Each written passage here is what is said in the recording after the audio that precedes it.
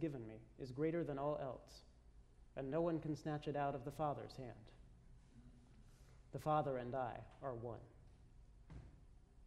The Gospel of the Lord. Praise to you, Lord Christ.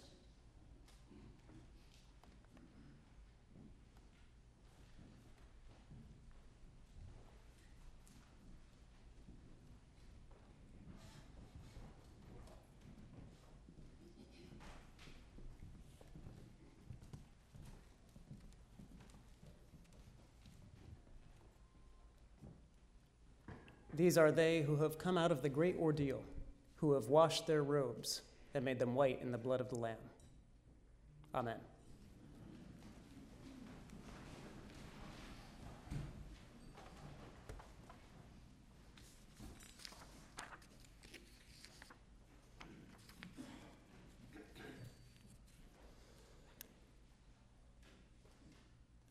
I hear these passages about sheep and lambs and shepherds differently since moving to Sonoma County, because I see sheep more often. I didn't see sheep too much in Berkeley. As the old radio commercial says, Berkeley does have cows grazing way up in the East Bay Hills, but the only sheep I used to see were petting zoo sheep at the little farm in Tilden Park. But here they're just kind of around more. I was driving down Lakeville Highway on Thursday on the way to a diocesan meeting and saw flock after flock on the hills just around. Last fall, I remember going to a festival and my daughter watching, fascinated, a sheep-shearing demonstration. As we started out with a sheep the size of a barrel and ended up with a skinny buzz-cut sheep and a thick, luxuriant pile of wool next to it. So this is a place where people really raise sheep. And they do it for a number of reasons. For wool, certainly.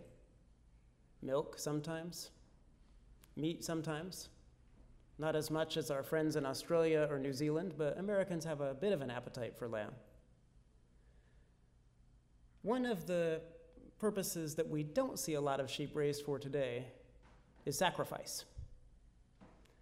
And that's a big difference between how we think today and how the people who first heard these Bible passages would have. People in the Greek and Roman world, and people in ancient Israel, used sheep just like we do for things like wool and milk and meat. But they also used sheep and other animals to worship with. And so, to worship, you might take your animal to a shrine or temple, and a priest would help you ritually slaughter it and offer up some or all of it on a smoking altar as a gift to the gods, or if you were an Israelite, as a gift to the one God. In the temple in Jerusalem, a lamb was sacrificed every morning and every evening as a continually daily offering. And each year at Passover, each family was to sacrifice its own lamb and eat its portion of the meat as part of the festival dinner.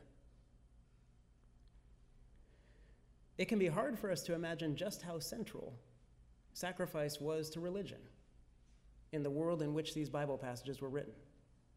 Because what was such a commonplace of everyday life then is almost totally absent for us today. But there are reasons that it's absent for us today. In the year 70, the temple at Jerusalem was destroyed by the occupying Romans. And so Jewish worshipers no longer had a place for sacrifice. And as they increasingly dispersed throughout the empire, they began instead to understand their prayers as a kind of sacrifice, a spiritual sacrifice to substitute for the physical sacrifice that no longer took place. And for different reasons, much the same thing happened for early Christians.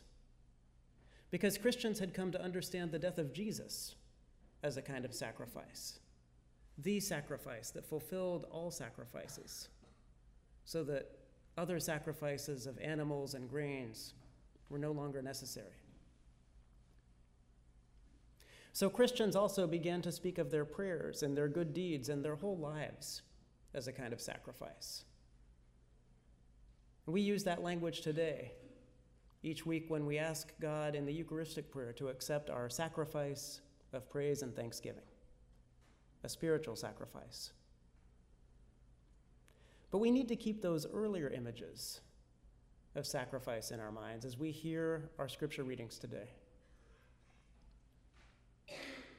This Sunday, the fourth Sunday in Easter season, is often called Good Shepherd Sunday because our prayers and our readings for today always feature passages about sheep and shepherds. And so today we sang everyone's best-known psalm, Psalm 23, which so prominently talks about God as a shepherd. And in John's gospel, Jesus speaks of himself as a shepherd. And we have the basis for our central stained glass window over the altar. And this image of God as a shepherd and Jesus as a shepherd is not unusual. All through the Old Testament, not only God, but also kings and religious leaders are described as shepherds, because their job is to care for and nurture the people. But where we get a twist this week is in our second reading, the one from Revelation. Because as John has this vision of heaven, he gives us a shepherd who is also a lamb. It says, the lamb at the center of the throne will be their shepherd. And then the passage goes on to quote Psalm 23. It says, the lamb will lead them by springs of the waters of life. So this lamb is none other than Jesus, of course. And he's the good shepherd who was not content just to take care of the sheep and nurture them. This is a shepherd who loves the sheep so much that he becomes one of them. If we go back a chapter or two in Revelation, John, the seer, is having his heavenly vision, and an elder offers to show him a conquering king, who he calls the Lion of the tribe of Judah. And so John looks at the heavenly throne expecting to see a lion, but what he sees instead is a lamb. And it says, a lamb standing as if it had been slaughtered. Now pause for a moment and appreciate the paradox of that line. A lamb standing as if it had been slaughtered. Because slaughtered lambs of all kinds of lambs are certainly not the kind of lambs that stand. Not unless, after being dead, they've been raised up again.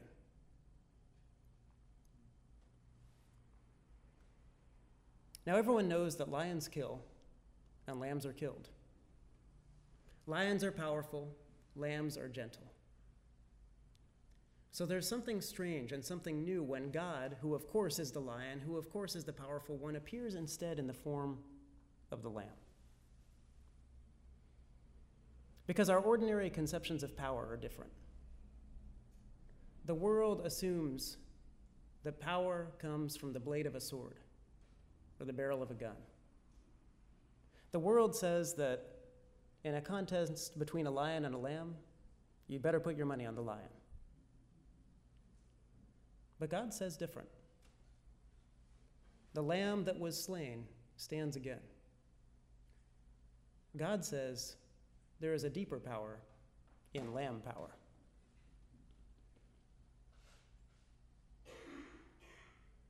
Now, our world today, our society today, may not practice ritual animal sacrifice. But that hasn't made us nonviolent. And in perhaps deeper ways, perhaps more cloaked ways, we continue to sacrifice. We sacrifice not animals, but one another, day after day, not in temples, but on streets, or in synagogues, or in schools. Not to gods like Zeus or Apollo, but to gods like racial ideology, or frustrated, isolated male rage, or simple economic profit. We are still in many ways a people of blood. Just 2 weeks ago was the shooting at Chabad of Poway Synagogue. And in the time since then, not one but two more school shootings have made their way through our headlines. One in North Carolina, one in Colorado. And each time we hear the story again, and it's almost numbingly familiar at this point. A person full of hate or alienation or both enters, bent on destruction. A predator, a roaring lion, bent on killing the sheep. At Poway, Lori Gilbert Kaye was trying to shield her rabbi from gunfire when she herself was killed. In North Carolina, a student named Riley Howell died after charging towards the gunman in his classroom, saving the lives of other students. And in Colorado, a student named Kendrick Castillo did the same thing.